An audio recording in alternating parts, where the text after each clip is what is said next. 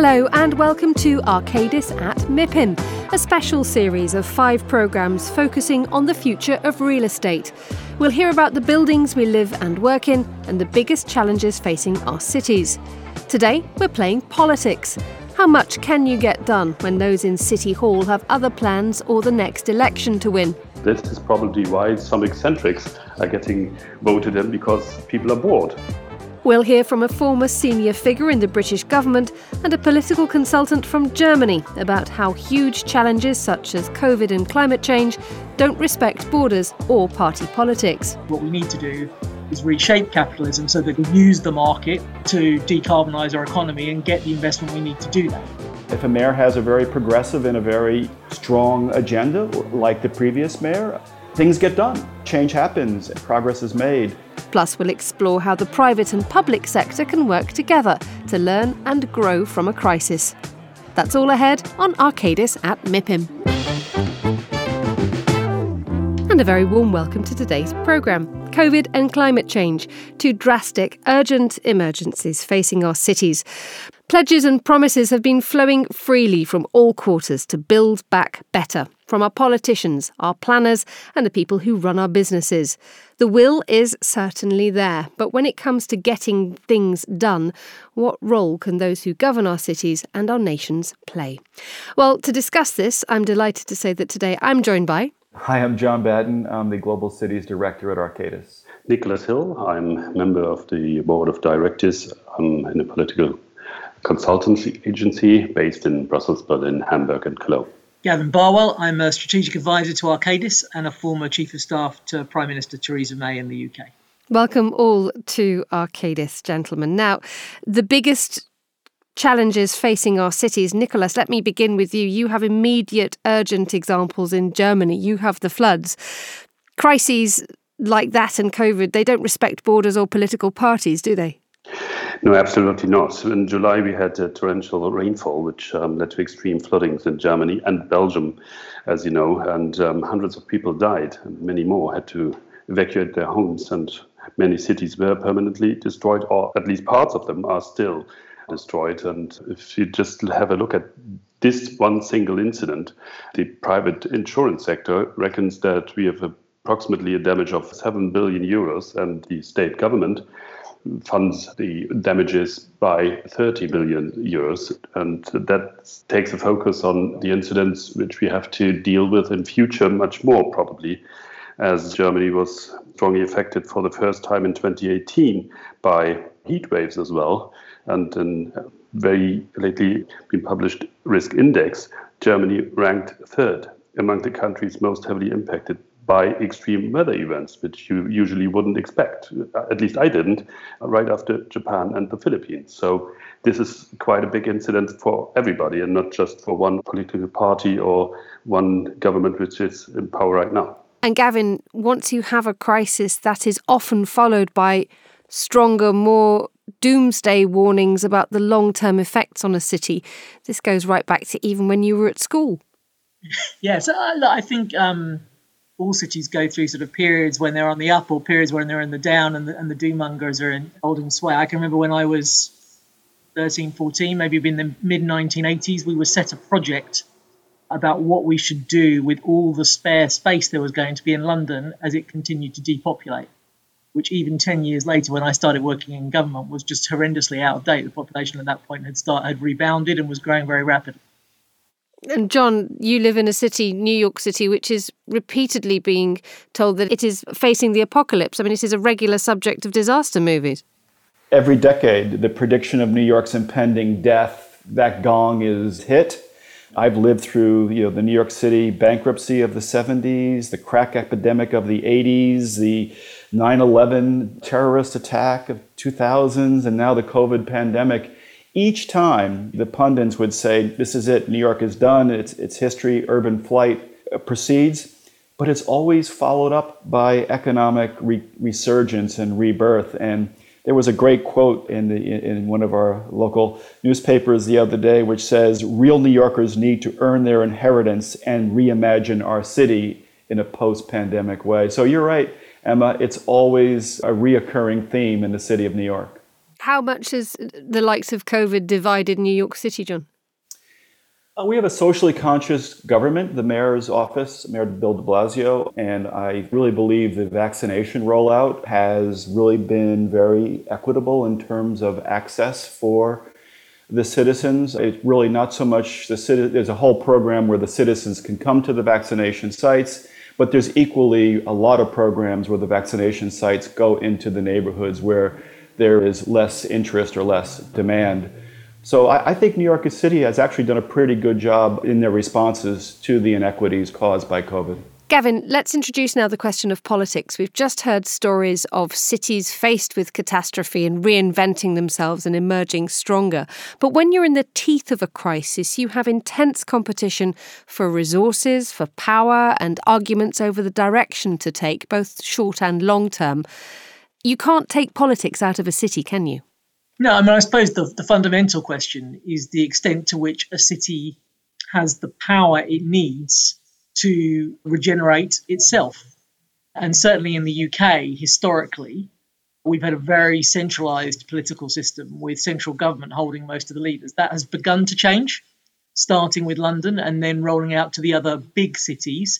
We're now seeing US-style directly elected mayors introduced who have more power.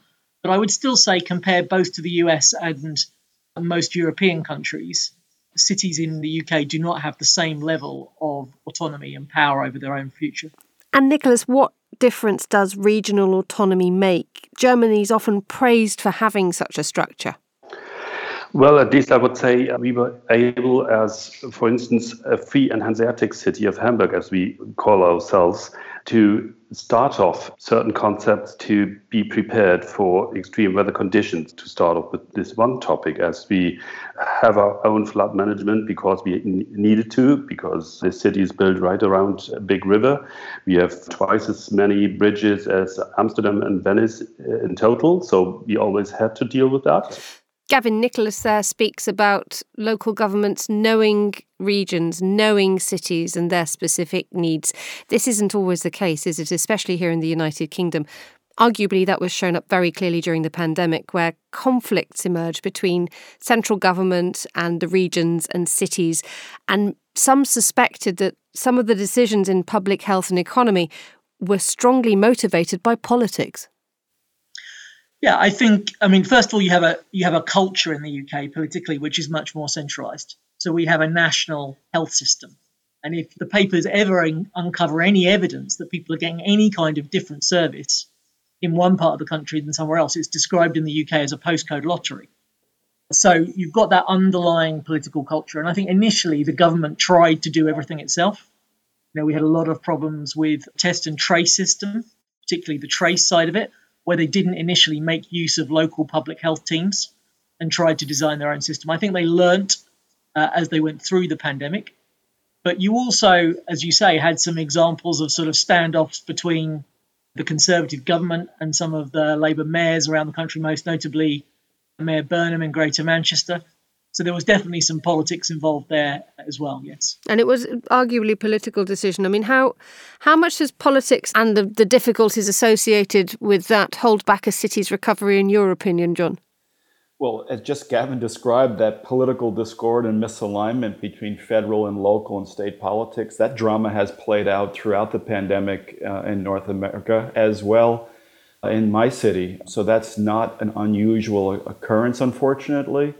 Political will is what really ultimately gets us out of these jams and moves us into a more positive direction and resulting economic uplift. We're beginning, I believe, to see that alignment now between the Biden administration in Washington and our state and local administrations. But exactly as Gavin describes, Emma, it takes place in the US as well. Well, let's look at the US and the way that politics shapes a city. It's a few weeks since Andrew Cuomo's downfall in New York. And a recent article in the Financial Times said that he's the latest hyper-aggressive man felled by scandal in state politics.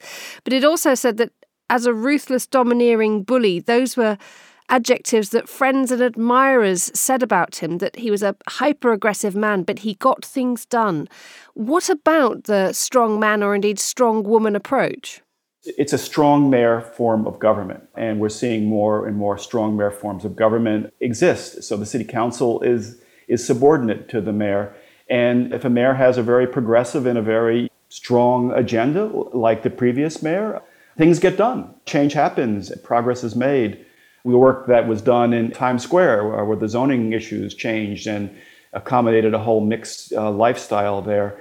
Things happen when strong mayors have strong agendas and programs. Gavin, let's bring in the issue of how this affects cities directly. What we've just talked about is a suggestion of political leadership, political strength. How does this translate into the way that this affects a city? You have this constant political need for re-election, and as a result, arguably, short-termism tends to get in the way of long-term success and healing. So that's definitely a problem with our democratic politics. Electoral cycles mean politicians have to be relatively short-term focused. And it tends to mean that the issues that are most difficult to deal with are the ones that are much more long-term, particularly if there isn't a cross-party consensus. I think if you take the UK on climate change, there's a pretty good cross-party consensus. So policy advances and is broadly supported by both parties. But if you take something like social care in the UK for elderly people, we've had years when everyone's known that we need to reform how that works, but it doesn't happen because the times get, the political payback for doing the right thing is too long. That's one factor. I think the other thing I would say is I always think there's too much focus on the personality types of politics. You were asking the previous question, do you need to be a bully to get things done? I think actually what political leaders need to get things done is political power, and that comes from their popularity. Whether it's a president in the US or whether it's a prime minister in the UK, if you're riding high in the polls, or if on the particular issue where you're trying to drive through changes, the public are behind you, then your political opponents are going to take note of that and you're more likely to be able to make progress. But to come back to your original question, many of the things cities depend upon for their success, the power is in the hands of politicians. If you want reform, clearly political leadership is a key ingredient. Sometimes countries or cities can do well despite their politicians, but to really, to get the maximum performance, you clearly need the right policies in place at city level. John, how does this affect your work at Arcadis? It's an interesting point. We have this large federal infrastructure stimulus bill that's in the process of being approved in Washington. And there is a program that Arcadis is leading called Creating a Resilient Lower Manhattan in the Financial District and the Seaport. And it was conceived before, in the previous federal administration, more as a commercial real estate shoreline extension project, another Battery Park City approach. But now, with the Biden administration in place, the infrastructure bill really talking much more about social inclusion, it's been pivoted politically to become a project that protects and connects Lower Manhattan to the rest of the boroughs and opens up the shoreline to be a place to attract the citizens of New York. So it's a really subtle but really a good example, as Gavin points out, how political short-term changes reflect the moods and the flow of investment into a city, which cities require and depend on. Gavin, are there any examples that people could turn to see where the relationship between politics and the city has been a good one and great things have been done? So I think, if I can take my home city as an example, I think in London, when the morality was introduced, the first two mayors we had were Ken Livingstone and Boris Johnson. Difficult to think of two personalities who could be more different, come from very different political traditions. But I think that they both were able to demonstrate how having a strong executive mayor with clear popular mandate behind them was actually able to deliver real, lasting, positive change for London. Whatever your politics, I think you'd be hard-pressed to argue London wasn't left in a better place after both their moralities than what they inherited. And studio with Arcadis at MIPIM, where today we're talking about the relationship between politics and cities. And I'm joined by Nicholas Hill, political consultant from Hamburg, Gavin Barwell, who's a strategic advisor to Arcadis and previously Chief of Staff to the former UK Prime Minister Theresa May, and by John Batten, Global Cities Director at Arcadis. Nicholas, let's talk a bit about the relationship between politics in cities and the private sector. Arguably, the private sector can sometimes offer longevity where politics can't. What I feel is that many of the politicians which are in office right now don't have a mind of themselves what they'd like to get done and what they'd like to be doing whilst they're in office, except for being in office as a name itself. This is a problem from my point of view, which need to be changed. And this is probably why some eccentrics are getting voted in, because people are bored of people in power not getting their job done, except for simply being in office. And as the private sector comes into the game, which is needed to get especially infrastructure problems that you have or challenges to get solved, you need partners on the public sector's basis to be able to stay clear for more than just a couple of years, like 4 or 5, which parliamentary legislative period takes to get larger scale infrastructure problems and projects realized. So this is much more something cities and probably countries have a need for. Gavin? In terms of the private sector, I think absolute vital role. There's no way, take net zero as an example, there's no way governments on their own are going to be able to afford to make the investments necessary to support the decarbonisation of our economy. They're going to need to work with the private sector. John, that surely is true that the private sector can get on with things in a way that the government can't. I mean, how do you then drive things at Arcadis to make sure that any social, societal, economic recovery that is needed, you can just get on with it? Yeah, but just building off of those points, I'm less cynical about how politicians are serving for their own political life. I think Mayor Bloomberg served an unprecedented 4 terms. We've had Bill de Blasio for 2 terms, and an interesting transition happened between the two. Bloomberg was very private sector focused and really built a Plan NYC, which was a blueprint for sustainable New York City moving forward. And it was a contentious election where it was evident that the 2 mayors were not in love with each other. But Bill de Blasio emerged, took a look at Plan NYC, the sustainability plan for the city of New York, and said, I kind of like most of it, but there's 2 chapters which I'm going to write under my administration. One is around social inclusion or social equity, and the other one around the resilience of protecting the city of New York. Those 2 chapters were written, and then the plan was repositioned into the market to attract private interest. And it's now called One NYC 2050, Building a Strong and Fair City. And it's a Green New Deal for the city of New York. And it has so many interested private sector parties, because without the private sector joining up and participating with the public sector, we're not going to make the progress we need to decarbonize the city of New York. You mentioned there the role of social equity and citizens coming in. I mean, to what degree, Nicholas, are we seeing now as citizens being the agents for change? I mean, if you look out of the door here in London, well, you can hear a helicopter hovering over the head because Extinction Rebellion protesters are gumming up the British capital. They are demanding climate change action right now, and they are determined to effectively compromise a city's ability to function in order to get things done.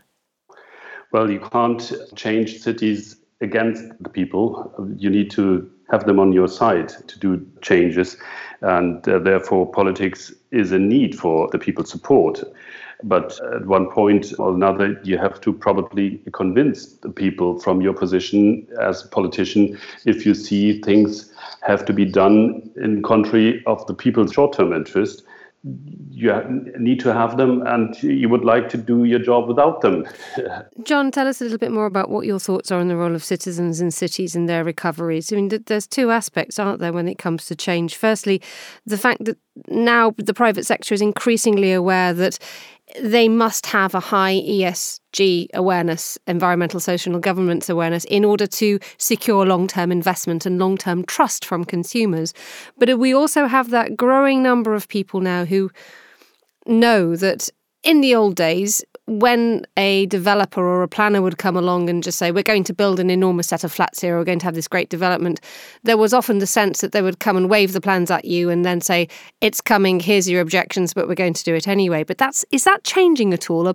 Is there more of a sense of social awareness by developers that they need to get communities on board if they're going to make it succeed, because they know actually what they could end up with could be 10 times better than they ever imagined? Well, that's an interesting question. I'm not sure that there is as much social awareness in the commercial development community as in other listed companies around ESG compliance. But I do know that there is a much more of a conversation taking place in cities trying to balance the social value of a development versus the commercial returns that may be reaped from that investment. And I know in just about every major commercial real estate transaction, the discussion of affordability, the discussion of affordable housing set-asides for including projects as offsets or a part of the development are in active discussion to diversify the product that comes to market. So I think there's a lot more of that tension being played out in front of the curtain rather than behind the curtain around balancing social value and commercial returns. Gavin, what brings us out of this political battlefield where we're fighting for the soul and the recovery of a city? Some people have argued it's trying to engender a shared sense of cultural identity. How much to that would you agree to? I mean, you're always going to have political battles. You would hope at a city level there will at least be a shared consensus about the need for growth. You know, if a city is declining or struggling in some way, you would expect across the political divides there to be some consensus about the need for action to address that. But, what would worry me at the moment is that our politics, I think not just in the UK, but in the US and other parts of the democratic world as well, are changing in a way where the traditional left-right arguments about economics and the size of the state are being replaced by cultural divides. And they maybe are harder to bridge. John, when the pandemic struck, there was a real need for big government to step in. And now we have great holes in our city centres and in our smaller towns as well, where retail has died and there is nothing to bolster it back in again. Well, that's definitely the case in my blocks of Manhattan, where we have lots of vacancies, a very high commercial vacancy rate for sure. And we're also dealing with a lot of e-commerce, last mile delivery, traffic congestion from all the packages that show up on our doorsteps every day. It really is an interesting challenge for the cities to balance return of bricks and mortar commercial real estate, which is really essential for the livelihood of a community and a neighborhood. But at the same time, we need to come to terms with the fact that the genie's out of the bottle and e-commerce purchasing habits are not going to go away. And Gavin, do you think that these emergencies and the changes that they affect in the way that we conduct our daily lives now and in the long future could have a long-term effect on, or indeed changing our politics? We haven't really seen that much of a rise in the Green Party's voices across the world, have we? No, I mean, I think the two crises are different in that regard. I think with COVID, you talked earlier about how it had sort of laid bare inequalities. I think it's actually made them worse in most places. So I think there is a big policy agenda that will flow from the COVID crisis. On the climate front, on net zero, in most parts of the world, the mainstream parties have basically adopted net zero positions. So there isn't the space for the Green Party that there might otherwise be. I mean, actually, if you take the Extinction Rebellion protesters that you were talking about earlier, their argument is that capitalism is killing the planet, whereas actually the mainstream parties are saying, no, actually what we need to do is reshape capitalism so that we use the market to decarbonize our economy and get the investment we need to do that. But I think the situation is different in different countries. If you look at Germany, the Greens are a mainstream party. They're likely to be in the governing coalition after the next election we've got in a few weeks' time. So the situation varies from country to country in terms of how prominent a role the Green Party plays, but environmental politics are absolutely centre stage now. Finally, gentlemen, a fix, if you wouldn't mind, something that we could all think about to make politics and cities work more harmoniously. Nicholas? Well, I guess we need all of them working together on that issues, because it's not one dimension that you got to deal with. It's got so many aspects, and the more different capabilities you bring together, the better the solutions probably is. But you need a consensus on the goal that you have in mind. Consensus is what's needed, according to Nicholas. I think we're going to wish ourselves the best of luck for that one. Gavin, how about you? What's your top tip? So my top pick would be more political power for cities to shape their own futures. And I think that would have two benefits. One, it'll give them more ability to adapt to their own unique position. The different cities face different challenges.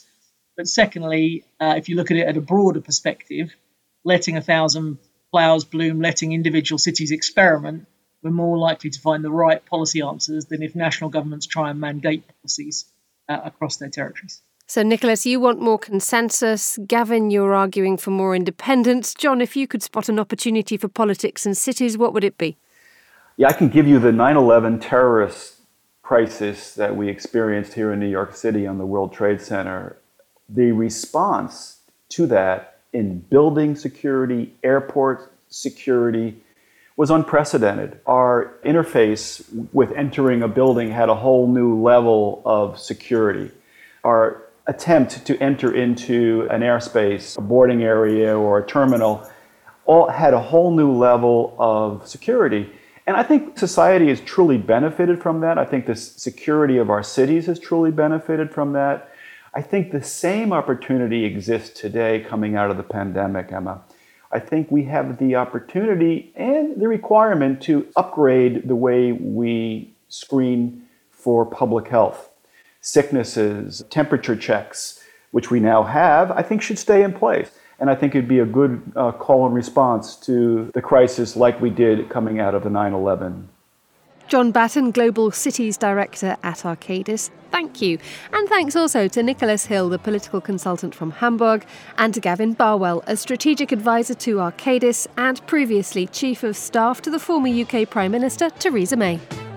Well, that brings us to the end of today's show. If you enjoyed it, then make sure you subscribe. Search Arcadis wherever you get your podcasts to hear the other episodes in this special series at MIPIM. And follow Arcadis on social media to find out more about what we do. For now, from me, Emma Nelson, goodbye. Thank you very much for listening.